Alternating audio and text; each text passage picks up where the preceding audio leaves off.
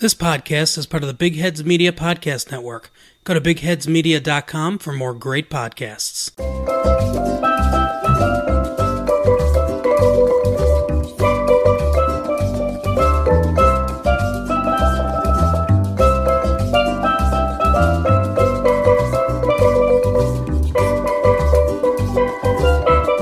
Hello and welcome to episode 15 of Pints and Politics UK. We're on the day of the election, not the general election. It's more like, I suppose, the midterm elections in America, but maybe not quite even as prestigious as that, 'cause that's actually quite a big thing.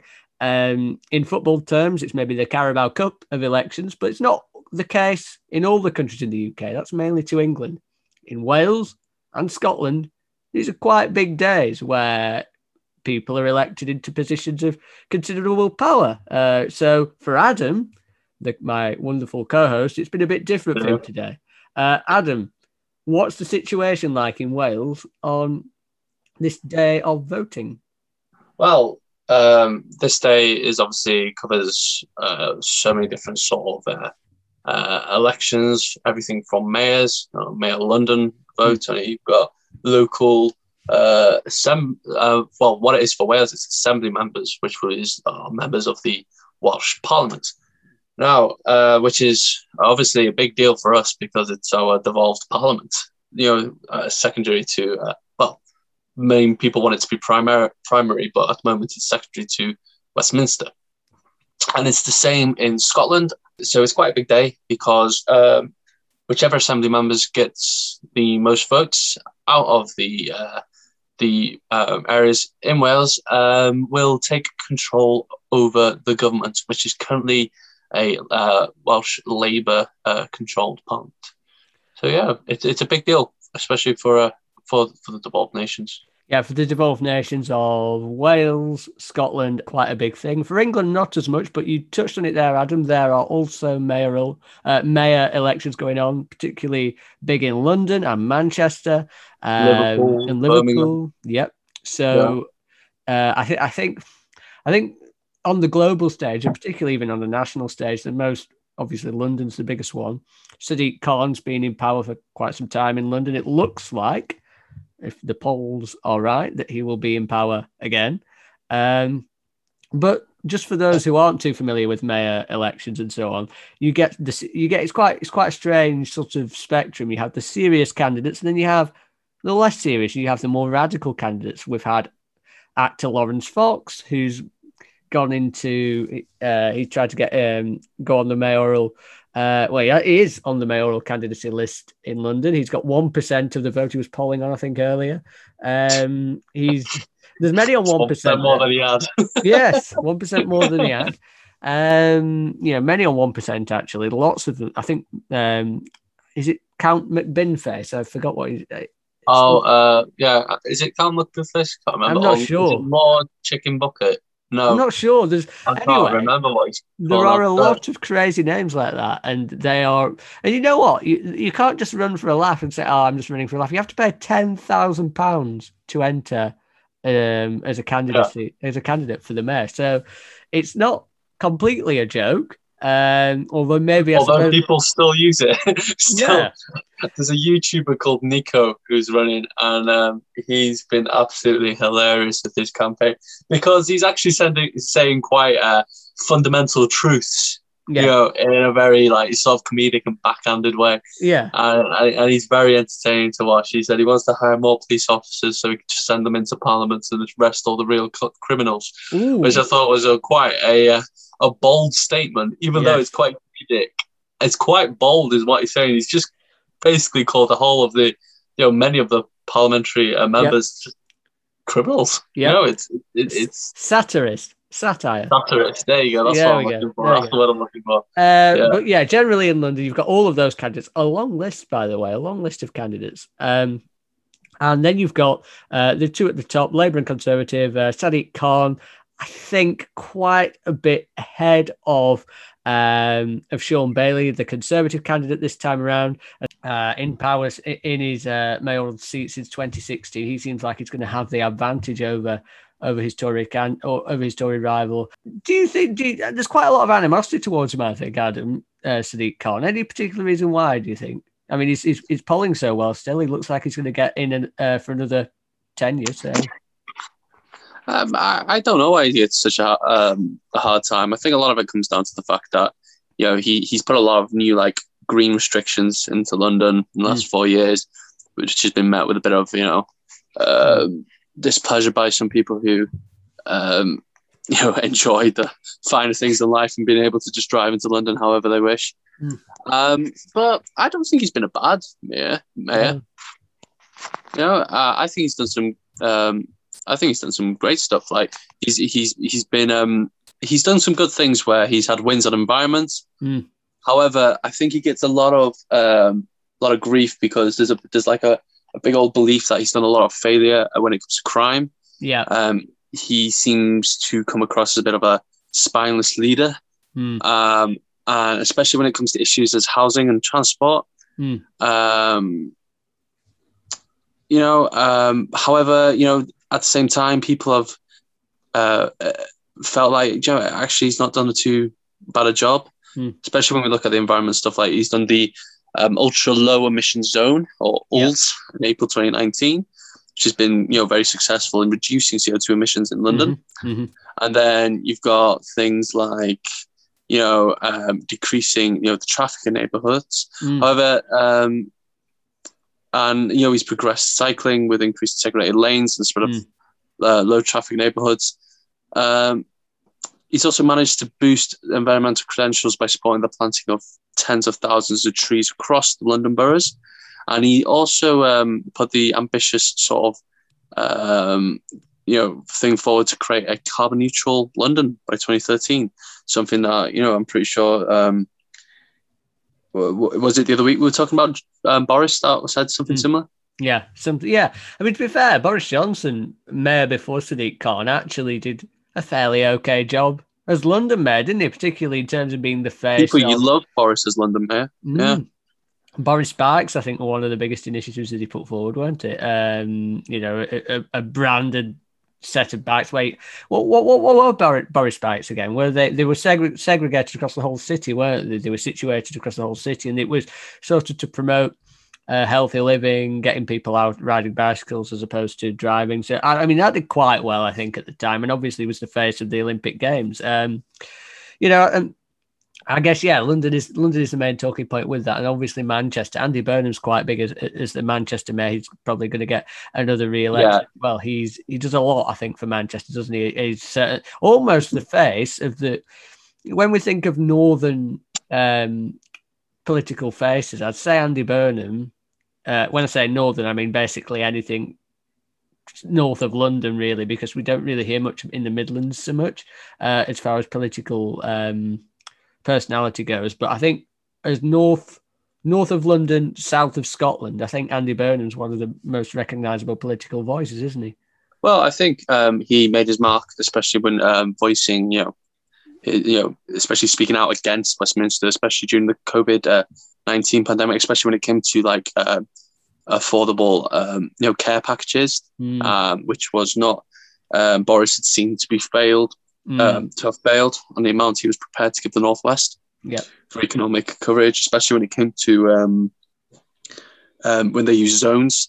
Do you remember zones where it was like which the safe zone, the bad zone, all that stuff where you could go tier out. Tier 1, Tier 2, Tier 3. When Liverpool was allowed to open, when Manchester wasn't, but when Manchester opened, Liverpool wasn't, and and it was quite pathetic, and it kind of demonstrated the whole disparity and like the unfair distribution of wealth across the, So Andy Burnham's definitely up for the running, especially his old bike initiative. What did he say a couple of years ago? He wants to create a Manchester into the Amsterdam of Britain.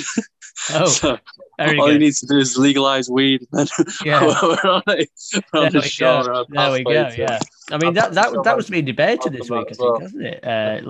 The legalization of cannabis that'll probably come on the debate section at some point. Sadiq Khan is very much campaigning for that, isn't he? Yeah, which is another interesting one. I think that is very much is winning over young voters or younger voters. Yeah. Or Christ, anyone who is a cannabis user, I suppose. Yeah, I mean, there's a lot of pros to it, but again, that's another debate, really. Now we're just that's another debate for another time. Yeah. I mean, we're just so there's your sort of overview on May. I mean, there's been a lot of controversy with Liverpool, hasn't there? With Anderson, the mayor, having to resign, yeah, because of corruption claims, which is quite ironic. I mean, considering necessarily some of the people who are in position of power within the UK present, they aren't really. Don't need to really finish that, really. But no, absolutely not.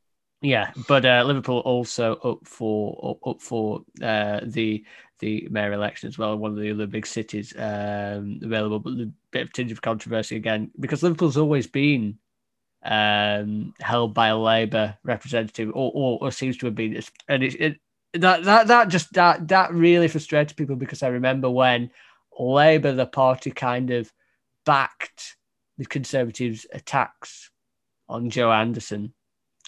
And they and people will say, well, you're just going to hand us over to the government. We don't want. I mean, Liverpool literally hate the Conservatives with a passion. Majority of Liverpool does. Something to say, yeah. And I say that, yeah, the Liverpool has never been, like I say, because of the slant. There's been a general disliking, particularly of Boris Johnson as well, by the way. So. That didn't go. I mean, what do you make of the Liverpool situation? I mean, it's not ideal, is it? If for the majority, like you say, of that city, but what do you make of it all, really? It's so very difficult to make like an overarching statement for a city such as Liverpool, because historically, yes, it's been a working man's city, it's a port city. It's been good. It used to be one of the busiest shipping ports in the world at one point. So it's natural that they would, dislike, sort of anti-industry, sort of supportive initiatives. I don't know. I think the whole mayor situation as well really crumbled because I can't remember. Was Anderson Labour or was he? No, Joe Anderson was Labour. I mean, the Labour candidate standing now is Joanne Anderson. So she's now standing, no relation. She's now standing as a Labour councillor in this mayor election, and they've actually said the result of this is not a foregone conclusion. It could be the most unpredictable city mayor poll because of all the controversy, because of all that's happened. So. Yeah, I mean, I certainly wouldn't rush to say that a majority of Liverpool dislike or hate the Conservatives, especially after the way Anderson's been. So I don't know. I would need to do more reading to give an honest opinion on that. But yeah, he wasn't a popular mayor. No. At all, even when he was elected. So I don't know. Yeah, difficult one. But generally, okay, out of the cities and back into the devolved countries. With Scotland, we'll just touch on Scotland because we're going to Wales in a second. With Scotland, Nicola Sturgeon is set to continue her majority in charge of Scotland, and that will be. Oh, I don't think it's a surprise to many. It does mean that the probability of another independence referendum for Scotland does increase in the future. I think she's sort of gone on record to say she doesn't want to do it straight away. She wants to sort the COVID situation out first before putting pressure on for the second referendum. But we've both said that we actually quite like Nicola Sturgeon because I think she's done relatively well with the pandemic. I think she's certainly been more in touch with the people than Boris Johnson has. Absolutely, yeah. She is a strong, independent woman.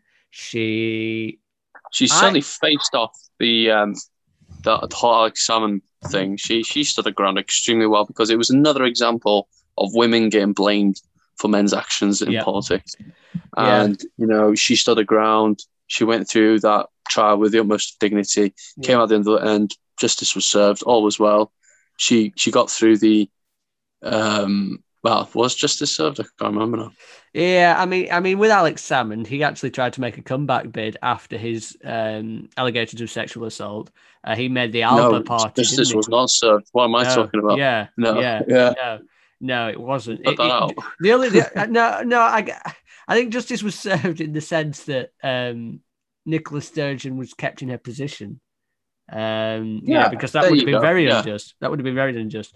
She came out the other end still fighting, which is great. So. Exactly, yeah. So in that sense, I think you're right, because she could have been. A lot of people calling for a head when she hadn't been, necessarily proved to have done anything against the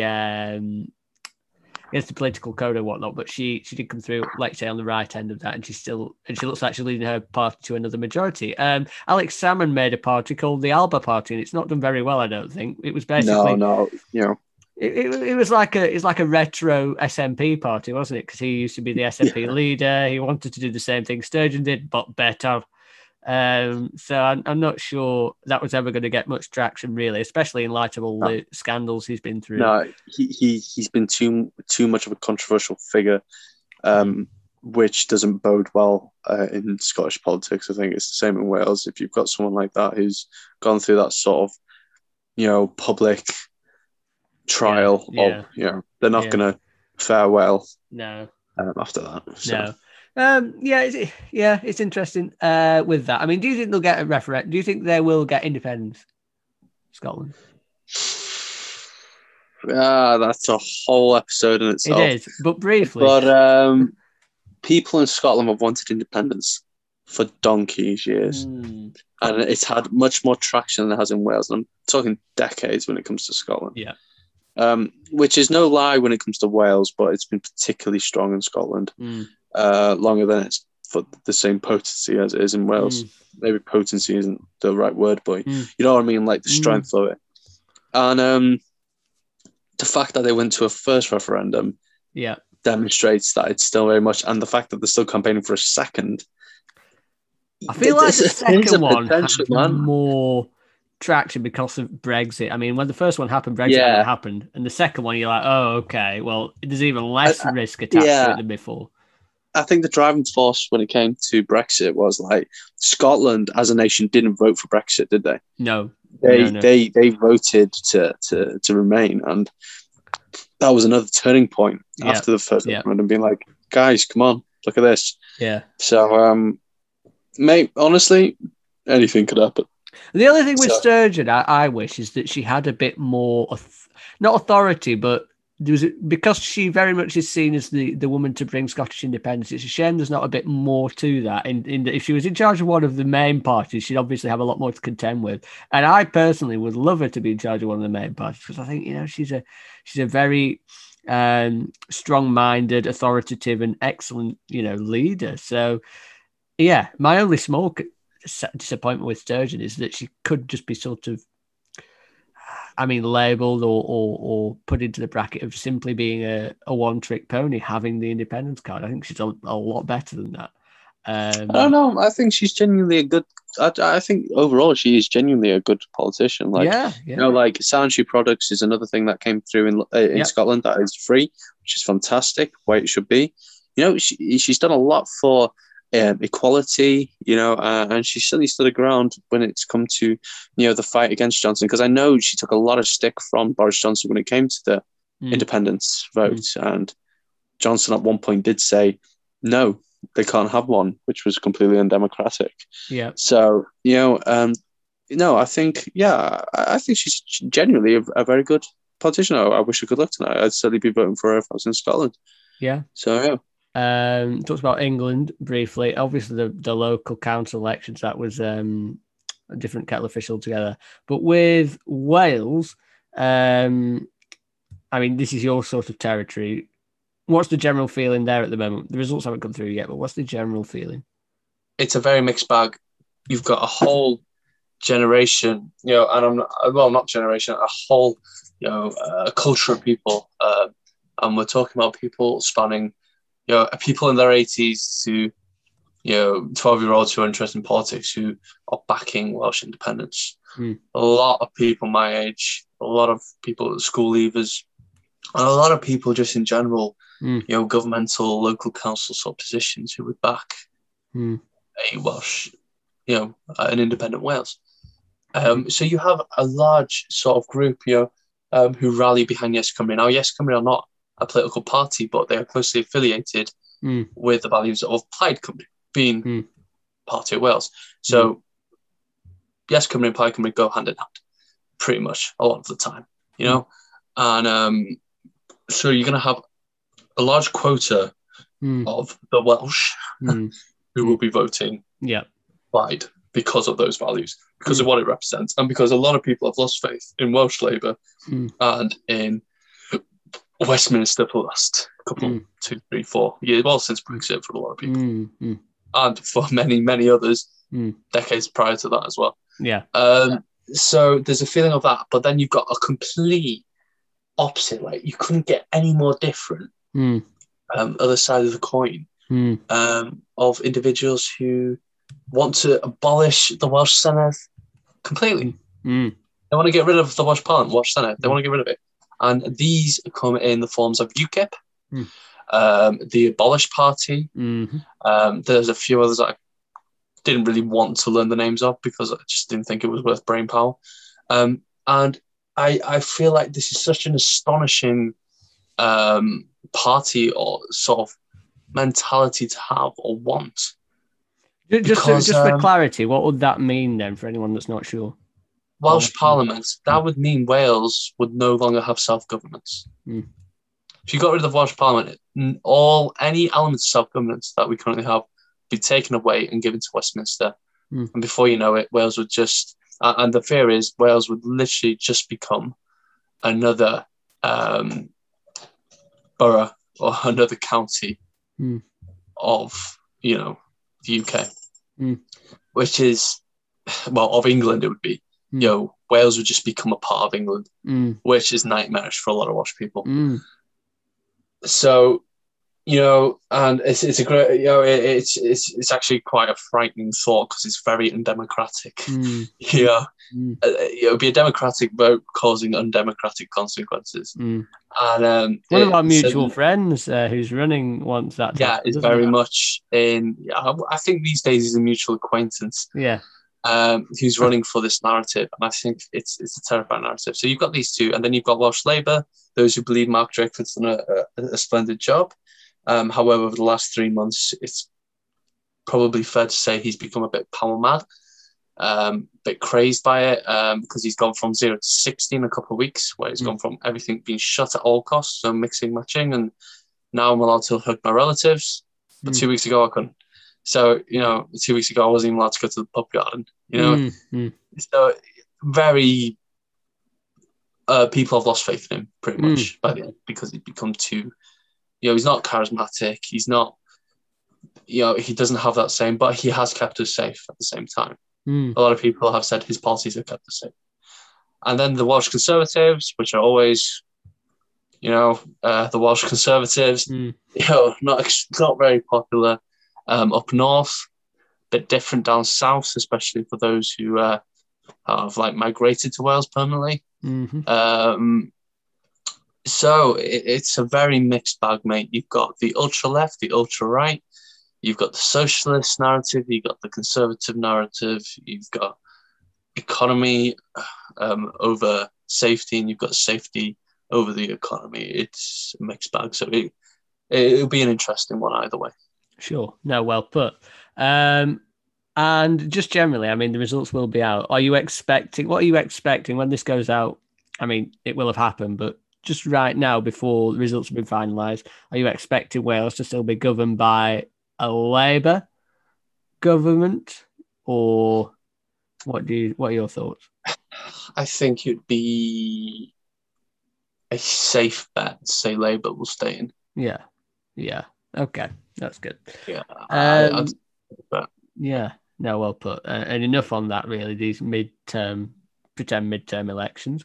As I say, for me, just for clarity, I'm in a small town in England, so not one of the big cities with a mayor. So for us, it was about voting for local councillors and police representatives and smaller positions like this. And it meant that you vote for several people on the ballot paper. So it's quite different, I guess, to these one-seater mayor cities. This is very much about, people who you wouldn't necessarily see around. So this, for us, it wasn't MPs or members of parliament for representatives. It's very much on a small local scale. And for parties like the Conservatives and Labour, it's a small indicator, like a mock exam, if you will, of just where people are seeing each individual party, I think. But it's nothing too drastic, I don't think, in local seats.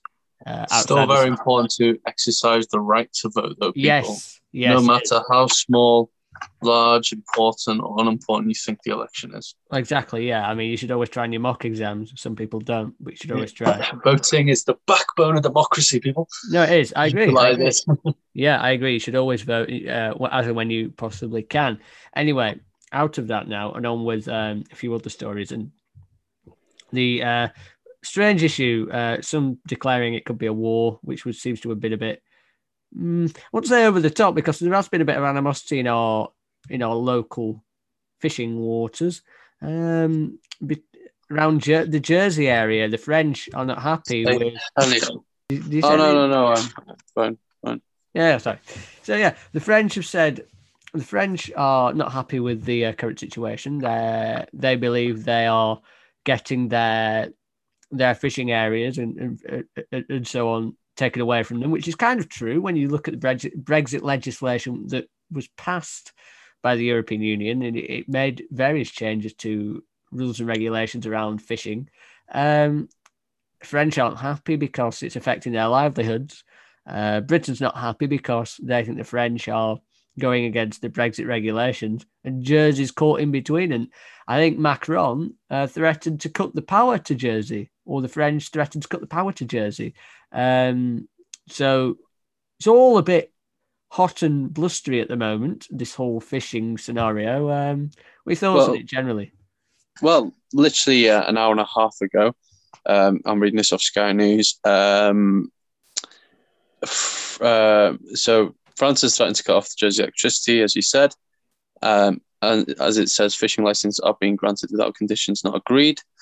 However, they have the French, a French military ship and fishing boats protesting over post-Brexit fishing rights around Jersey have returned to France.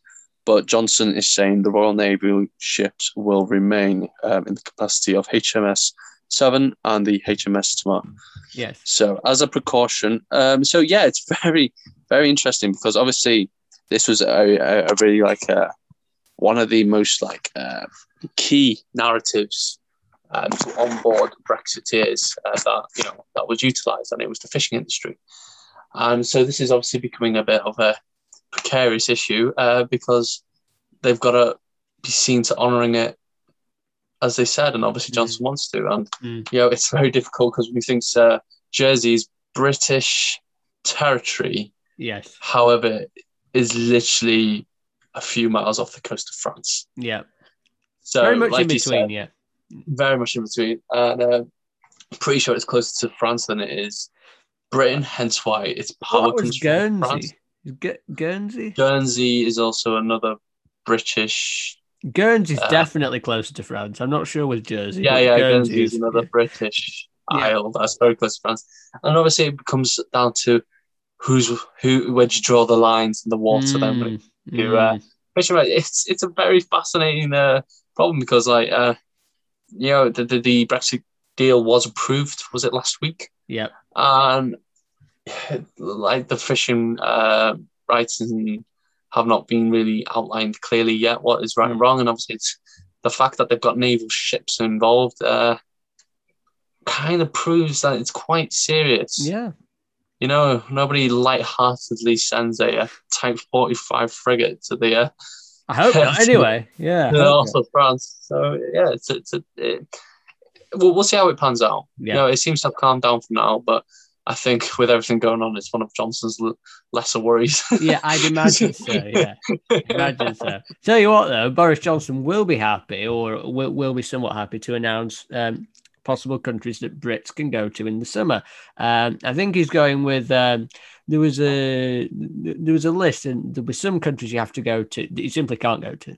there'll be some countries you can go to, but you'd have to do 2 weeks of quarantine in a location, a hotel by the government. And there'll be another one where you can do home quarantine for a lesser period of time. So it's like the tier system, but for countries set by the government. That's what I'm led to understand. That's what I've read. I think by the time this goes out, we will know which falls into which tier, or you will know, should I say. But I guess that's, most people I've asked aren't really jumping yet to necessarily run and fly away to another country where virus rates might be different and whatnot. Most people are just happy to have the semblance of freedom within their own country, which is fair enough. But I guess, we were just sort of saying off air, a lot of these countries we would imagine are quite in need of tourism industry injection for the economy, which is quite sad. But then on the other hand, there is the hope that many of these countries wouldn't be putting, unnecessary risk on their own people if they didn't feel that the situation was secure in that time. Well, you'd hope that's the narrative. Yeah. You'd hope that, that's the way they want to be. So, yeah. So I think it's Spain and Greece are on the list, aren't they? Yeah. As holiday destinations. Yeah. It came back to what we said, what was it, a few months ago now, where we said that we were moving too quickly with the reopening of Europe. Yeah. Now, I still stand by that. But then again, we also 2 months ago completely underestimated how quickly the vaccine rollout was. I was thinking this because we had different presumptions, I think, based on, because I remember when we came out to the first lockdown, like last year, this point last year-ish, I genuinely thought at that point it would steadily return to normal. That was the narrative, wasn't it? And then it didn't. And then we said, oh, but we're just going to halt it briefly. We're going to have a circuit break and we're going to go to tiers and then we'll go back to normality. And I thought, okay. And then we didn't. And then it got to Christmas. And then they said, oh, you can go and see your family at Christmas. I thought, oh, okay. That's a positive movement. And you can go and see different households. And then that got scrapped. And then they announced lots of new variants. And then we went back into another lockdown, which lasted, several months. So I think we were just going off, really, Adam. The way it's worked before, what we did both underestimate, like you say, was how well, the government did to push forward the vaccine program to get everyone vaccinated with the first dose and then push on with the second. Something that kind of went against scientific regulations, where they said you should be getting both doses in a short period of time. And we both said, look, they might just be doing this to make it look good on the graphs, which it did. But in actual fact, it's working out quite well. So fair play on that, Yeah, I suppose, yeah. So you never know, mate. Maybe we were completely off those couple of months ago and we'll be looking at a completely normal summer with no masks and no social Possibly. Which is literally on the cards, I think, at the moment. It does seem to be. It really does.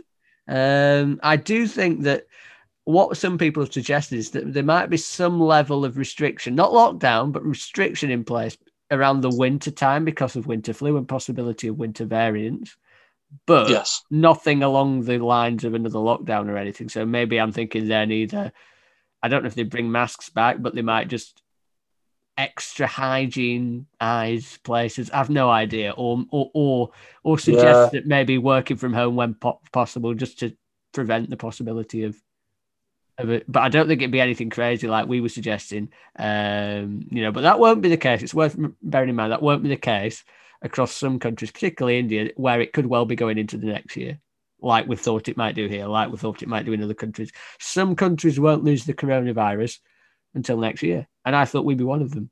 But there will be many that aren't. So on that respect, well done, Britain. Yes, I guess so. Well done, Britain. The fact that you and me, we're 23 years young. Yeah. And you've already had your first dose, and mine's coming up next Tuesday. Yeah, well, fantastic. Which is fantastic. And no, it is fantastic. And like I say, I think we were quite, you might call us the doom mongers, but there will be countries out there, I guarantee, well, I know that will not have lost this until next year at the very, that's the reality. You've only got to look at India, Yeah. who seems to be reaching. I believe they were losing more people daily Shocking. this week than we have in total. Shocking.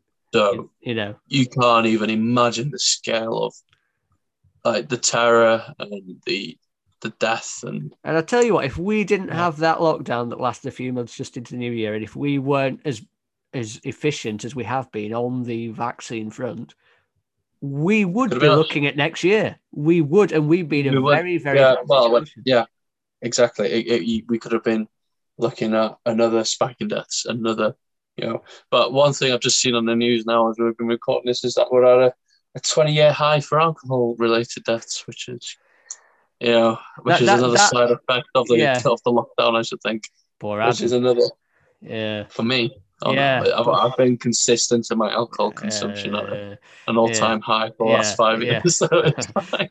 but just to finish that point, we should do a debate on alcohol at some point. But just to finish your point on the virus strain, and we both have been critical of the government, but it is nice that to use a football analogy, they really did, I think, turn up for the second half. They really did. And credit where that's due, because you know what? Yeah, other countries haven't. It's been an incredible rollout. Yeah. And for all his blabbering and bluttering and all the crap that happened when it came to Conservative government, they pulled it out of the bag for this one. So got to give it to them. Yeah, okay. Absolutely. This ties on well to the debate, really, which is what I told you before. In terms of the British culture feature, we've kind of we kind of do it more sparsely now, because it becomes quite difficult to come up with unique British culture features on episode 15. But it doesn't come. It's not difficult to come up with debates. And this one, which I think is really interesting, maybe looking at this from an opposition party point of view, is how would you frame a party-winning campaign in the UK, or as Adam would say, in England, with the devolved nations generally having their own governance? Yeah, but no, I think this is really interesting, because this is a position, I think, in terms of the local elections going on today, Labour, the opposition party, led by Sir Keir Starmer, are expected to be left a little bit disappointed generally across the board. Now,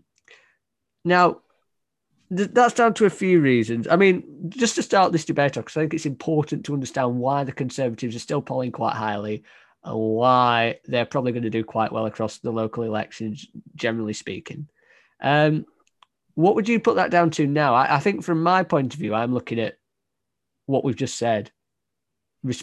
Current response to virus being good. And also the Brexit deal was being finalised right at the back end of last year. Kind of Brexit, what they got elected for in the first place, and the virus is the here and now, and they've certainly done well with the virus here and now over the past few months. And Brexit, well, we don't know, we don't necessarily say they've done well with that, but they've got something of a semblance of a deal done. Yeah, I think the Conservative government have timed the reopening of the country remarkably well for this election. Yeah.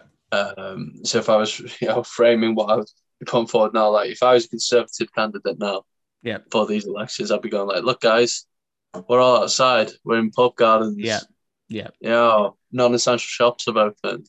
Look how well we've done. Most of us have had a vaccine. Most of us, some of us are even doubled up. Look how fantastic we've done. Deaths are at an all-time low. Infection rates are all-time low.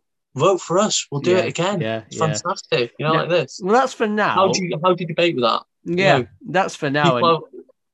People have short-term memory when it comes to crap. People don't want to remember the crap. They only want to remember the good. You're right, though, Adam. In terms of these elections now, we don't know the results, as I say, yet, but we imagine they've done quite well.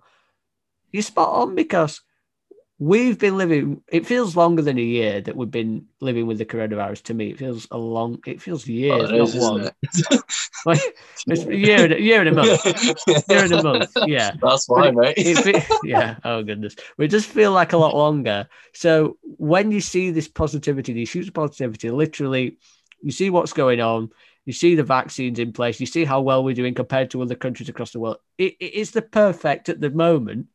You can't really rival that. I mean, looking at Sir Keir Starmer and Labour's point of view, what exactly can you do for that in the past few? You can't. I mean, I know Keir Starmer gets a lot of criticism for being capped in hindsight and not necessarily criticising the government as much as he should be doing. But how can you really compete with normality? Walking up the hill essentially, and vaccines going smoothly and things slowly reopening. What can you? The only other way to really oppose this, I suppose, just from an opposition point of view, is to say, well, we should either be opening a lot quicker because everything's kind of normal in terms of deaths already, but then that's more of a very centre right kind of thing, which is to hell with all of this. Which, I mean, a lot of the Conservatives, by the way, when Boris Johnson announced his lockdown plan, like we said it was way too long. Yeah. What can you do to oppose that, though? Because these past few months, they've been good on that. Yeah, you have to do the fundamentals, don't you? You have to go through the history books of the last year and a half. You do. And you're really going to have to bring the skeletons out of the closet once again and bring back the horrific images of the hospitals. Bring back the news bulletins about how we should have locked down 2 weeks earlier than we did and how it would have saved tens of thousands of lives, they reckon. It's... Yeah. But what I would say, though, Adam, is that the negativity isn't sticking, is it really? No, it isn't. A negativity. Yeah, this is what I say. They've timed it remarkably well. However, I don't think... personally, if I was running a campaign and if I was running for Labour, I would release, a real reminder of the sacrifices that, as you're guzzling down your 15th pint of the weekend, remember how much people have already given for us to be able to guzzle our 15th down, and what they sacrificed, and how many people died unnecessarily because of it, because of the action of the government you're about to re-elect, because you now have your pint in the pub. Yeah. Tell you what, this isn't really the bigger. I mean, the big election theoretically should be in 3 years' time, when this is a distant memory. Really, hopefully, hopefully you're right. This is the problem. It shouldn't be a distant memory. No, I know. It will certainly be distant. Yeah, but it should not just be a memory. It should be remembered and be learned from. In terms of a vision, what vision generally in 2-3 years' time? What would you think? You know what? This is what we need. This would win over, voters who were previously not won over. This would challenge the current status quo at the moment. What do you target? I mean, I look back really to when Tony Blair, this was a bit before my time interest because I was only really young, but when Tony Blair won his second term in office, Tony Blair based his campaigning around education and the National Health Service. Yeah. And to be honest, that's to me, that's still so strong in terms of what to go at the forefront of something. But I'd argue that is different to how it was back then. I think I've seen this in Wales as well. It's kind of difficult to actually, differentiate party policies. Yes. I watched a UKIP video on Facebook before, the sponsorship videos. Was it with our mutual acquaintance? Yeah. I was going through Now Politics on YouTube. Was it YouTube? Yeah, it was YouTube. And not Facebook, it was YouTube. And I saw the Welsh Conservatives video, I saw the Welsh Labour video, and I watched the UKIP video, and they all talked about the same things: poverty, education, funding, and the actions of the Senedd.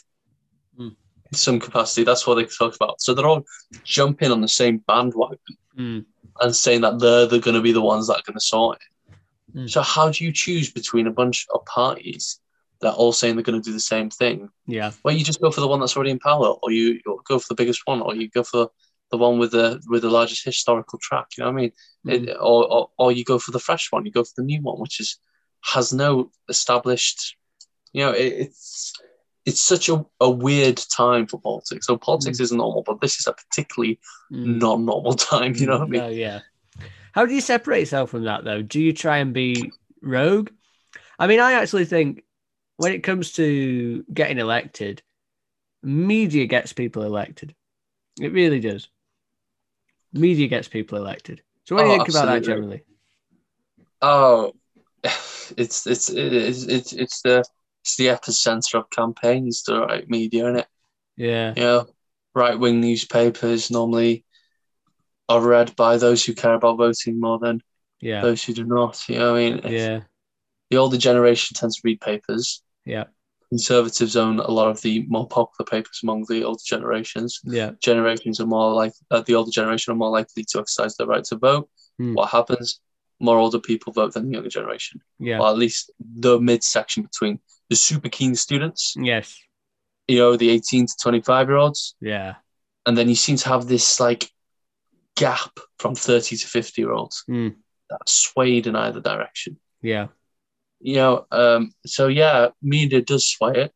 Yeah. The right political adverts, campaigns, social media. If you can tap into social media the same way you can tap into newspapers effectively, you know, Joe, mate, I don't really know. I feel like I'm talking to my ass. You're on to a winner, though. I think if you crack this, if you crack media, you crack social media algorithm. I think that you're on. I mean, that's a sad thing, really. Media representation, what they think generally, and I think that's what Jeremy Corbyn liked in the previous Labour administration. He lacked the media savviness to really get his message across, and the support of his peers and of the same generation. Yeah. So yeah, one of those. Anyway, Adam, yes, the time is of the essence. It is of the essence. We can round it here. We will be back next week with probably a fairer reflection of what's happened this week, because it was just before the election. Yeah, I think it'll be an interesting one next week, because we can talk about how our predictions went and all that. Yes, and all of that. More debate, more profound discussion, hopefully less Wi-Fi issues, because they had a nightmare this week because of a landline. I know. Don't ask about landline. A landline, people. Listen to this. A landline. Yeah, it's cavemen parents. You know, it's cave man and woman. Sorry, should I say caveman and cave parents? Cave parents. Fantastic. There we go. At Pint and Paul for the Twitter. Don't tweet on it much, but if you drop me a message, I will reply. At the Johnny Bentley, if you really want some quick fire interaction. And Adam's got a Twitter as well. If you can remember the @ I'll give it next week. You can't remember the @ You can't remember the @ That's how much Adam uses his Twitter. Yeah, that's how much he uses it. All right, keep calm, stay safe, and see you next week. Bye, everyone. Take care.